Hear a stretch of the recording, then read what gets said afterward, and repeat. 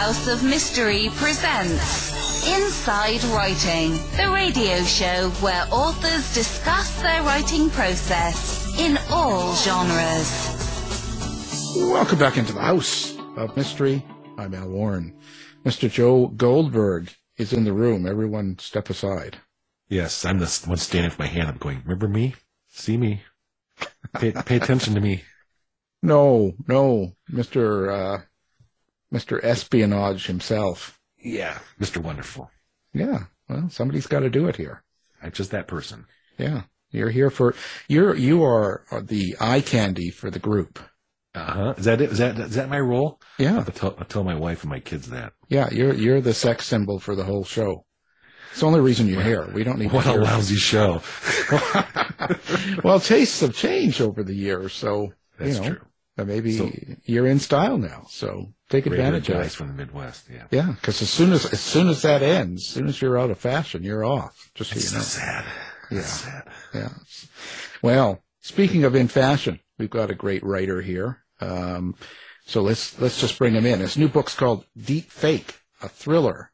Mr. Ward Larsen, thank you for being here. Howdy. Thanks for having me. Ward, you've been pretty successful. You've been doing this for a little while now, and it seems like you've had a pretty good run. How do you keep things going, over a period of years when you're writing this type of a book, like a thriller, espionage, this sort of a book? How do you keep it fresh? Well, it has been a long time. I think this is my 15th book, and I never really saw that coming. When I wrote the first one about 20 years ago, the time has really flown past. But I've never had trouble coming up with the next big idea. I mean, I do one main series, my David Slayton Assassin series, but this is a standalone book. And really, everything I do is contemporary, and all you have to do is read the papers, watch the news every day, and you can get plenty of good ideas for the next story. Do people really believe in a lot of this? They must, right? Because how do I say this? There's a lot of crazy stuff that goes on a lot of these books. How do you keep it so that people find it believable, but yet on the edge, sort of? You know what I mean? Well, reality seems pretty on the edge sometimes if you follow what's going on in the world. I've never really had any readers, it's escapism, no doubt. Everybody expects that. But I've never had anybody, rarely, that say, I just couldn't believe that happened. And, there are some pretty extreme things that happens in my books. But it's, that's kind of expected in this kind of book, in a thriller, that you really kind of press the edge of what could be. So in this one being a standalone rather than a series, what do you like doing better? I do this series, and I'll just tell you from a business standpoint, series are probably the way to go for a writer, but it's really nice to refresh yourself by doing something a little different, by backing away from what you're doing year in, year out.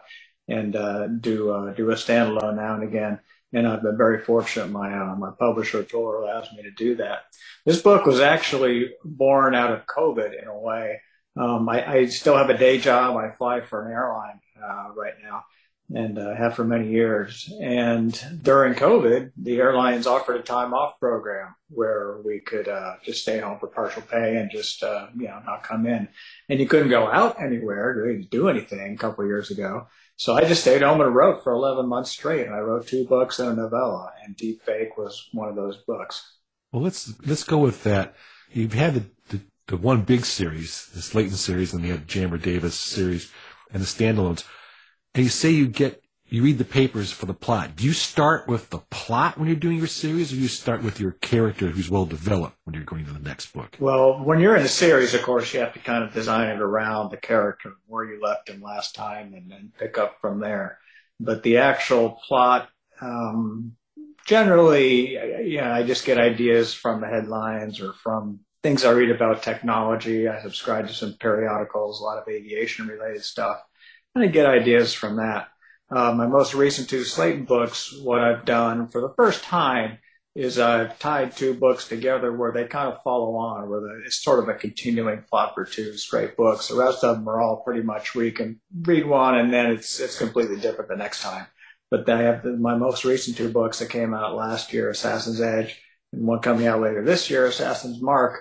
are tied into basically the same plot, a continuation of. Did you like that? I'm neither here nor there. It worked, and it gave me some fuel to go for 2 books, so that was good.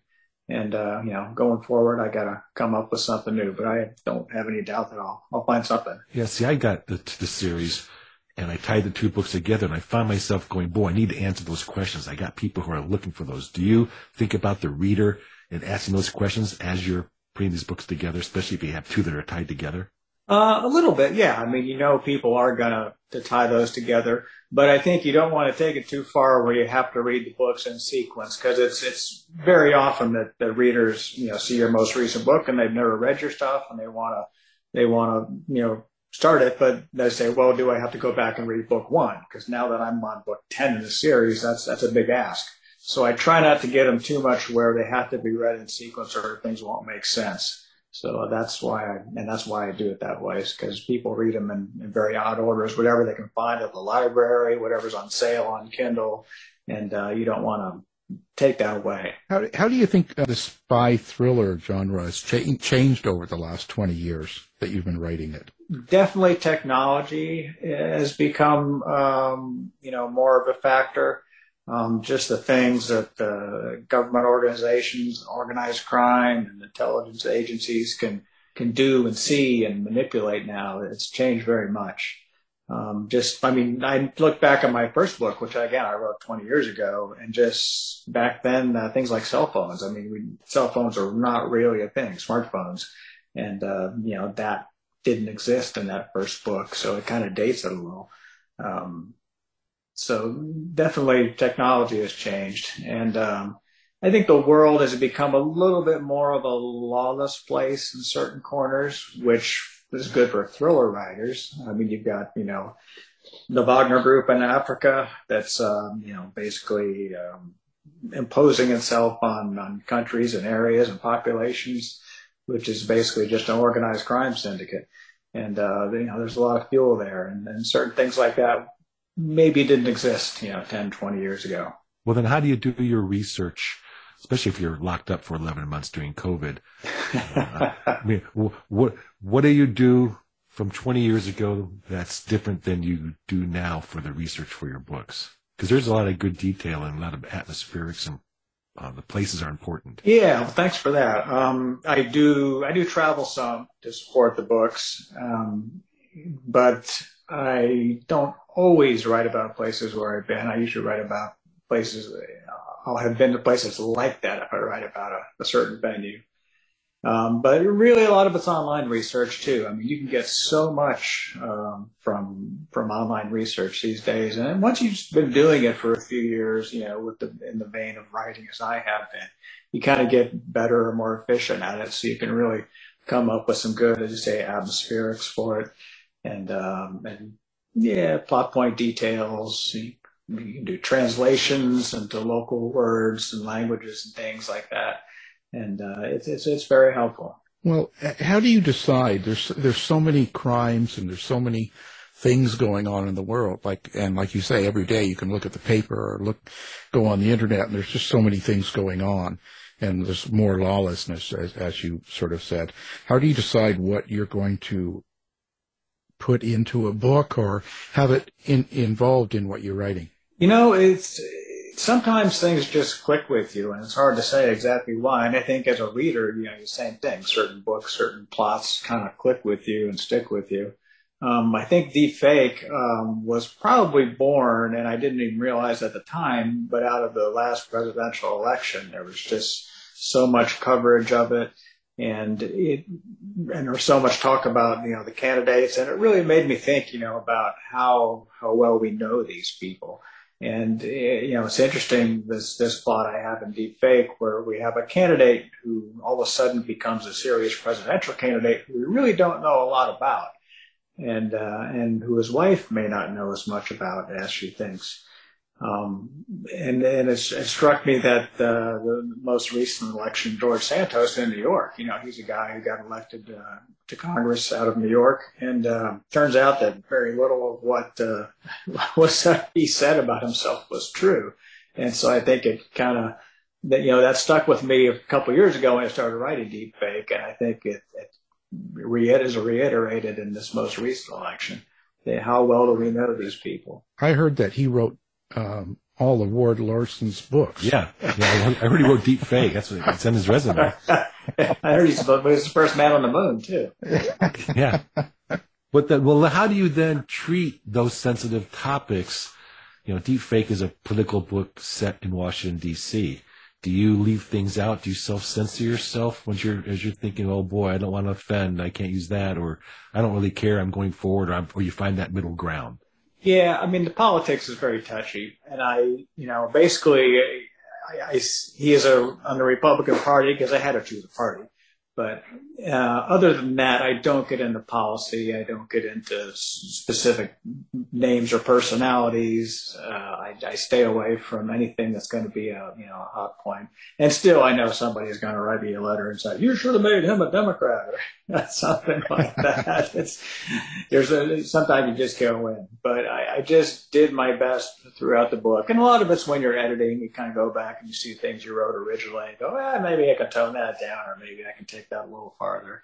So, the rewriting is part of it as well. Well, I guess the way, without really getting into politics, but I guess the way that politicians have behaved in the last, let's say, 4 or 5 years or so, that must change the way or influence the way you write your characters. It's got to have some sort of impact, because you can say things about, let's say, Trump, or even about, the Santos, any of those people that do kind of unusual things in the public.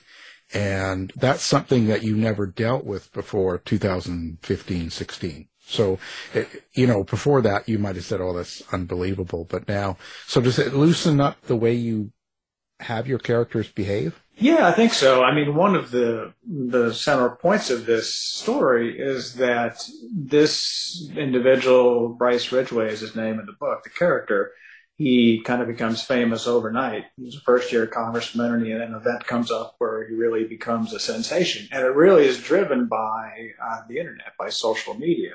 And the degree to which our politics are driven by social media has really changed the whole landscape.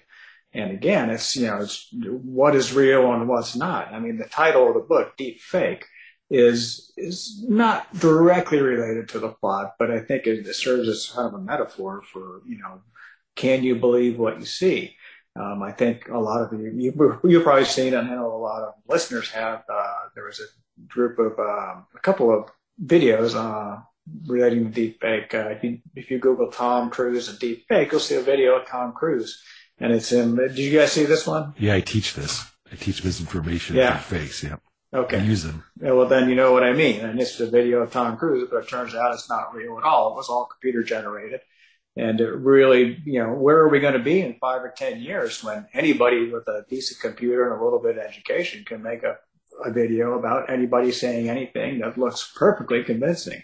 I mean, it's scary stuff. I don't know if we as humans are wired to understand what, our perceptions being altered so. Yeah, and it's kind of unusual, the way the world's changing and right in front of us. I think it's going to be a big adjustment for us as it goes, period, How do you put your own experiences into these books? Because you were a fighter, jet fighter, and you've had quite a history with the U.S. Air Force and things like that. Does that really get into the book? This book in particular, there's not much flying in it. Usually in my other books, The Spy Thrillers, I usually weave some flying into the books. I had an earlier Jammer Davis series that were very flying-centric and aircraft accident investigation type, whodunits. But this one, not so much. But yes, I usually do work flying into it. When I was in the Air Force, I went through their accident investigation school, which, is where you basically the military does its own accident investigations versus the NTSB, who does civilian accident investigations. So I really learned a lot out of that. It was very interesting stuff. It's sort of a police procedural type thing. And a lot of my flying stuff experiences do work their way into my books, although they're not really centered around that. Hey, Ward, do you ever just get jammed up? I mean, it's just, you've written a lot of series. You got characters, you're doing your standalones, you just kind of go, I I know what I want to say. I don't know how to say it. I just need to back off. Or what do you do? Or do you get sort of like writer's fatigue, I guess? I wouldn't say for the long term. I've had moments here and there where you're sitting behind the computer and you just say, I got to get away from this. And I think I mentioned that, deep fake writing it as a standalone was a bit of therapy for writing that same series, every year for, 4 or 5 years running. I had written an assassin book. So, but I haven't ever just hit a wall where I just couldn't go on other than just a momentary thing. How do you experience your characters? Like, and I ask that because a lot of fiction writers will say all sorts of things. Like, they'll see them like a movie. They hear voices. They're considered like family or friends or children. I hear it all. How is it for a spy thriller writer like you? I've heard that kind of thing before, where people kind of are dreaming in his persona and things like that. I've not hit that point. To me, I almost view it as like a reader. It's a character in a story, and I try to keep him true to what he's been doing, to some ideals and what he's felt for many years. He's got a family now in a long running series, which kind of complicates things a bit. And, I think it certainly, reflects on my own experiences, but, I wouldn't say that I have, associated that closely with the character that I'm really putting myself in their shoes, because that would be a little tough. And so outlining, do you outline your books? I guess you must when you're doing the series. You must have some sort of a plan or a way of keeping track of your characters and how they change through the series. But are you a big outliner? No, not at all. I tried it once and it just didn't work for me. I ended up spending more time on the outline. I think it was on my second or third book, and it didn't work for me. I'm one of those pantsers, they call them. I don't know what the percentages are, but a good number of writers, I kind of have an idea of where I'm headed near the end, and then I just start with page 1 and start writing, and that's the only way I can do it. I'm half and half. I have a piece of paper here with lots of stickies on it, different colors, so I can't see the story in my. I got certain points I'm writing to. Do you do that? You say, I know I want this character to do this at some point, so I'm going to write to that point. And then I got another one in the future, so I don't know how it's going to happen. I'm just going to write to that point. Or you really just wide open? Do you know your end, sort of? I'm pretty wide open, but it does create some problems, because sometimes you got to look back and remember what you'd written, 2 months ago, 50 or 100 pages ago. So, the outline, I can see there are situations where it would help to keep things organized. And again, usually when you reread the book for the first time and do a rewrite, you hopefully catch those things that don't quite mesh, that don't quite make sense. But, I think every writer, once you've written 2 or 3 books, you kind of get in a flow where, you do things your way. And I've seen, walls full of sticky notes that other people use. I've seen, outlines that are virtually as long as the book itself. I basically consider my 100,000 word manuscript as my outline. And then I start rewriting from there, because I do a lot of rewriting.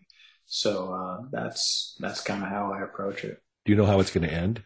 Or is that also just something that happens? Yeah, I pretty much always know how it's going to end, except, the basic end of it, yes, I always know that. Usually there's some kind of plot point at the end. I want to bring it to some climax. The old cliche, writers write and writers read. Do you read inside the genre? What do you read to help build your sort of imagination as you're going to write your books? Yeah, usually when I do read, I read inside the genre. I read Mark Grenier or Orphan X or something like that. Joe Goldberg.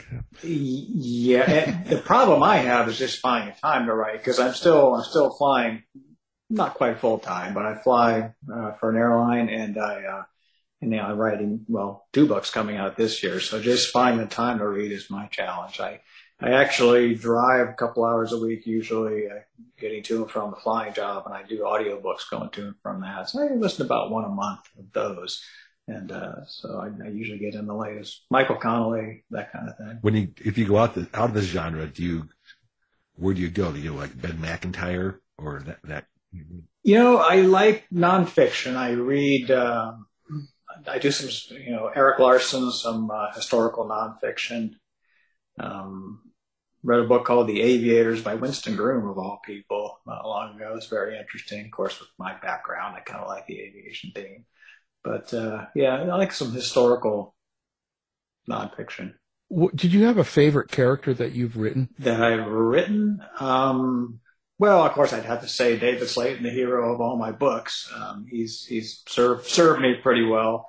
I sometimes have a lot of fun with the minor throwaway characters. A lot of times, the bad guys who come and go and often don't meet a good end. But I think in my last book, I had a Serbian warlord who met an untimely end. But it's just fun to kind of create those people, especially if you know they're going to get off at the end. Yeah.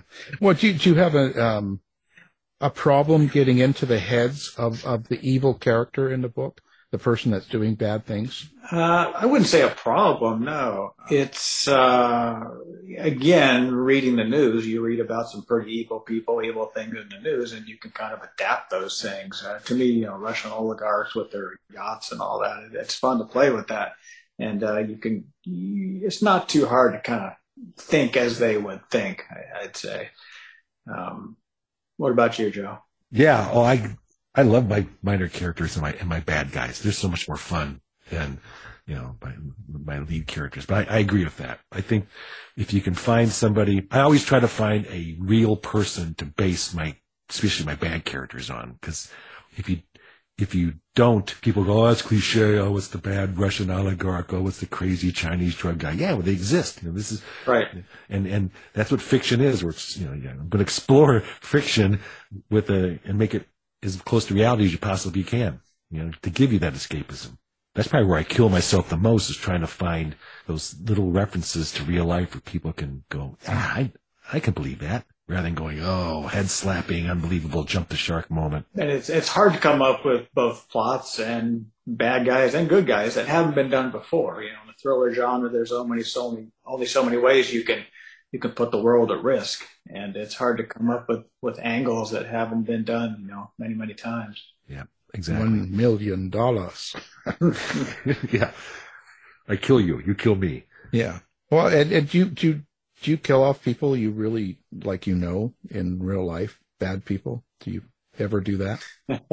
Calling him a murderer. You seem to be a murderer. Is that no? In your are you killing people off in real life? Yeah. Are you killing people? Are you doing this in real? No. I mean, I said in your books. We've talked to other people before that have said they've had people in their lives or someone that's cut them off in traffic, and they use that person as a character, and they always sort of have a bad ending. By name? Well, no, they'll change the name, but use their characteristics, who they are as a person, and kind of why they might have bad behavior or something like that. So I've never done that consciously, but probably subconsciously I have. I went back and looked at it in that vein. I think we had Tara Moss kill her college professor. Is that who did it?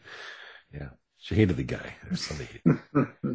One book. If someone's never heard of you before, what one book would you tell them to pick up to find out who Ward Larsen is as a writer? I think I wrote a book called Assassin Silence, and it was the third book in the David Slayton Assassin series. And I just always kind of had a liking of that one. I like how the book began, and it just seemed to come together well. So I think if I was going to give a book to somebody and try to sell them on the series, that's the book I would give, and there's Assassin Silence. And I also did another one, a standalone. The last standalone I did was called Cutting Edge, and I thought that was a fun book to write. Yeah. It had an interesting premise. I don't know if you've ever heard of a company called Neuralink, owned by Elon Musk. This book came out about 5 years ago, but that's kind of where I got the idea, was this company Neuralink, and it started right before I started working on this book. It's the whole purpose of this company is mind web interface. That's what they do. They put out a video last year, I think it was, of a monkey playing Pong using nothing but his thoughts. And this stuff is really right around the corner. And what it basically, in the book, as I put it together, I had a Coast Guard rescue swimmer who was in an accident up in Alaska, a young guy, and he wakes up and he's injured and he's all beaten to heck. and he is in a cabin in coastal Maine, and he has no idea how he got there. And there's one nurse taking care of him, and slowly he kind of gets brought back to health over the course of a few weeks. And then one night he's out on the beach, and he just happens to be away from the cabin, and he sees men approaching the cabin, and they raid the cabin and kill the nurse, and they're obviously looking for him, and he runs away, and he manages to escape. But within the first few chapters, what he begins to realize is he has the ability to connect to the internet just through his thoughts, and he has a little screen in his eye where he can read things, get information, and he's trying to figure out what it is he's capable of doing. And basically, without giving too much away, he has mind-web interface as part of a government program. He was designed as an experiment. Basically, they didn't think he would survive, and they did some surgical procedures on him. And it's sort of almost like a born identity thing where he didn't lose his memory, but he has this new capability, and he has no idea what he can do. And he goes through this whole book trying to figure out what's been done to him, what he's capable of, all while people are trying to chase him down and get rid of him. Well, that's a plot with someone would say, "Oh, far-fetched," but you know what? You're there, right? Everything I use in this book is either being experimented with today or already exists. Cochlear implants, retinal implants, it's all there. It makes you wonder, where are we going to be in 20 years, and how are we as humans going to deal with, the rate of change with technology? Well, that's actually a good question there are you continuing as you write your series or your standalones, looking out for those things, saying, I need those who wrote about Ukraine getting attacked by Russia in several books. They're like, they predicted the future in some sense. Are you going to go that way at all? Is it pretty much going to be based in what's happening now? I'm trying to look forward. And again, it's, the actual books, the stories tend to be smaller scale, not so much, broad wars of, that's sort of the backdrop of the books, but that's not really the meat and potatoes of chapter to chapter. So it's more smaller things that kind of creep in. Brad Taylor, who writes thrillers very well, he had a thing in one of his recent books. His team it's a military, assault team, top secret and all that. But they were trying to figure out they had a villa, I think it was, they were going to raid, and they wanted to see what the layout inside the villa was. They wanted to know, a map of the rooms. And they were able to, through hacking, figure out that there's a Roomba in this place, and the Roomba actually, as it goes around and cleans, it maps out the interior of the house. So they were able to get a perfect map of the inside of the house, including where the furniture was, based on the Roomba. I'm going to shoot my Roomba right now. I'm tossing my Roomba out the window. No, I heard that when I got it. That was the big, don't buy a Roomba. They'll know where how your house is. Stuff like that. I mean, it's so backdoor, but it actually exists. It's out there. It's happening. People can find these things out, especially when you talk about the government, who has unlimited ability, the NSA, to get into signals, to get into electronics like that. Their hacking is virtually unlimited. And that's, it's pretty scary to think about, but it also can be useful to characters in the book if they have access to that information. So what makes a good book to you? What is it that you like about a certain book? Like what characteristics? I'm real taken by good storytelling, and there are certain authors to me that have just the prose. I'm still, maybe it's old school, maybe it's not as, it's a little passé right now, but I really like, the old Frederick Forsyth, and Daniel Silva's a really lovely writer. I like how he just phrases things, and I really am taken by, good prose, just attractive prose that's easy on the eye, easy to read. Let me back up even further than that, Ord. You're in aviation, your career. Why do you write? Why become a writer? Where'd that come from? Good question. I've always been a reader, and I've never met a writer that wasn't a reader first. And I never took any writing courses in college beyond freshman English. I never went to writing groups. It never even dawned on me to become an author. But when I was with the airlines, I had a fair amount of time on my hands, and I was reading a good number of thrillers, and I think I read a particularly bad one day, and I just kind of set it aside and go, well, I could do better than that. And I don't remember who it was, honestly, and I just started playing with it. I just got Joe Goldberg. Yeah. Say it. Go ahead. I was reading my. So I didn't mean to interrupt. So I just got a laptop and started pecking away, and the first one took many, many years to get through, but just wanted to see if I could do it. And I did, and I just sort of got published out of the blue. It wasn't really any big master plan. And, I was still flying for the airline, so I had a comfortable day job. But I had enough time on my hands where I could write. And once I got the first one out there sold, they said, well, where's the next one? I was like, gee, I don't know. I guess I'll have to work on that. So I wrote another one, and it's, for the last 15 years, it's been a book a year ever since. And the most difficult thing in those years for the person who's writing has another, real career, what's been the challenge? It's to do well. I think it's time consuming, and I think Joe would probably, second me on this. I don't quit your day job expecting to, make a living out of writing.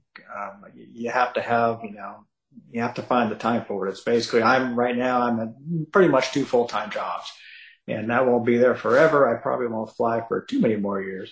But, the writing I can do forever. And as to why I do it, I think it's nice to have a thought that, after you're gone, which, we all will be someday, that you leave something behind, maybe some stories behind. And yes. 20, 30 years, somebody's going to see a book, tattered book sitting on a shelf and pick it up and enjoy it. Say, yeah, that's a pretty cool story.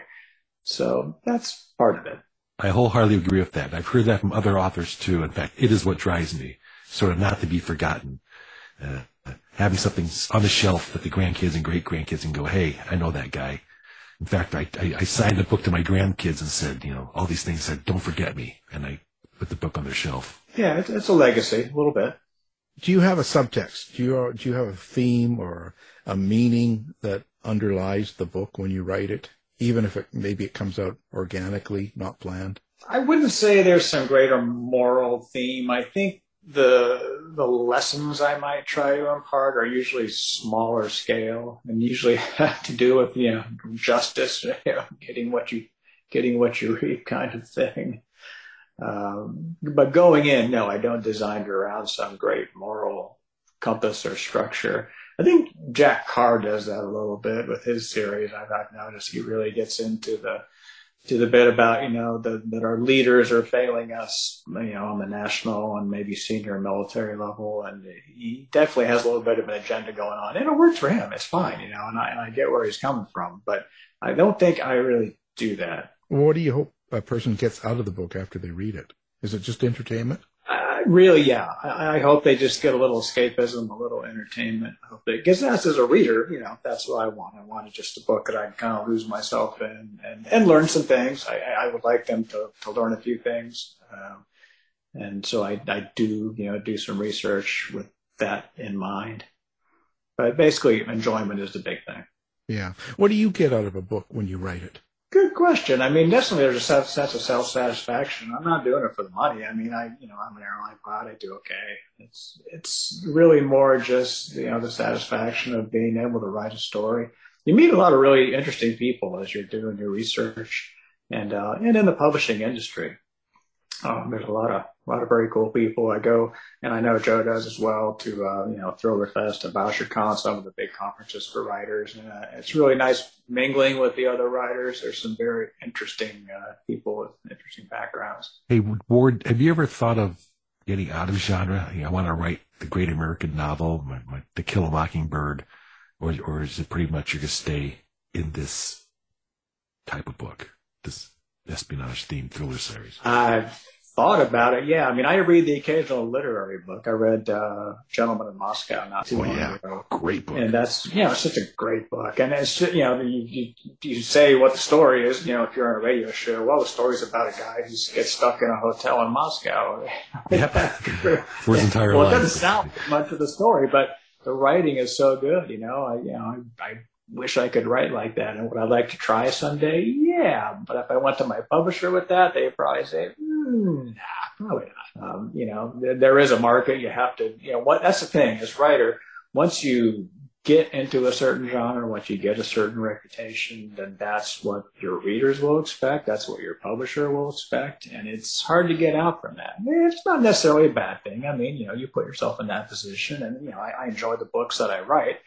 But, occasionally I dream, wouldn't it be nice if I wrote that great literary novel or something like that? Typecast as a writer. Now, do you have a website, and are you social media friendly? Do you like readers to interact with you? How do people find you? Yes, absolutely. Ward Larsen is WARDLARSEN. I'm not an ON, I'm an SEN. Ward Larsen on Facebook. You'll find me on Twitter. I'm on there quite a bit, and it's wardlarsen.com. Oh, fantastic. Of course, we'll have that up on our website as well. Do you ever go back to your old books and first books and read them and kind of go, ooh, and want to change them? In the very first book, there were some things I did that dated the character, and then just due to circumstances, there was about 7 or 8 years between book 1 and book 2. So it aged my character. Now I'm on book 10, and there's a couple ways to approach that. You can, have him get older, or you can ignore it. And I've chosen the more or less ignored phase. I didn't want him to get to be, in his 50s or 60s, still doing the kinds of things he does. I think that kind of, really limits me. So, of course, I feel not that there's anything wrong with being in your 50s and 60s. Yeah, thanks a lot, man. Says the old guy. Yeah, but, I chose to basically ignore it, and I've never got any complaints about that. People just want that next story. They don't really care if you're perfectly true to the calendar. But, some people do that. Michael Connelly is aging Harry Bosch. Harry Bosch has got to be, at least 70 now. And, and his age, and he's showing it. Gabriel Alon is growing older. Gabriel Alon is getting. No, I asked Kyle this at Butcheron and about Mitch, and he goes, he keeps him in the same universe, right? He doesn't have to worry about aging him. So that was specifically. Yeah, so you're in the same boat as that, or that's the way I approach it. Yeah, and same with Reacher, Jack Reacher. He doesn't really. He's always just Reacher. He doesn't get any older. Yeah, it's like Joe Goldberg. Yeah. Look at my profile pics. He's immortal. Yeah, you guys are killing me. I can't be immortal. He's still got it, Well, fascinating book and writer. We're glad you took the time to come on the show. The book is called Deep Fake, a thriller, and our guest is Ward Larsen. So thank you for being here. Thanks so much for having me. Thanks, Ward. You've been listening to the House of Mystery radio show. To find out more about our guests, hosts, or shows, go to www.houseofmystery.com. Show's over for now. Was it as good for you as it was for me? Yeah. Good night. This has been a production of Something Weird Media. I'll be back.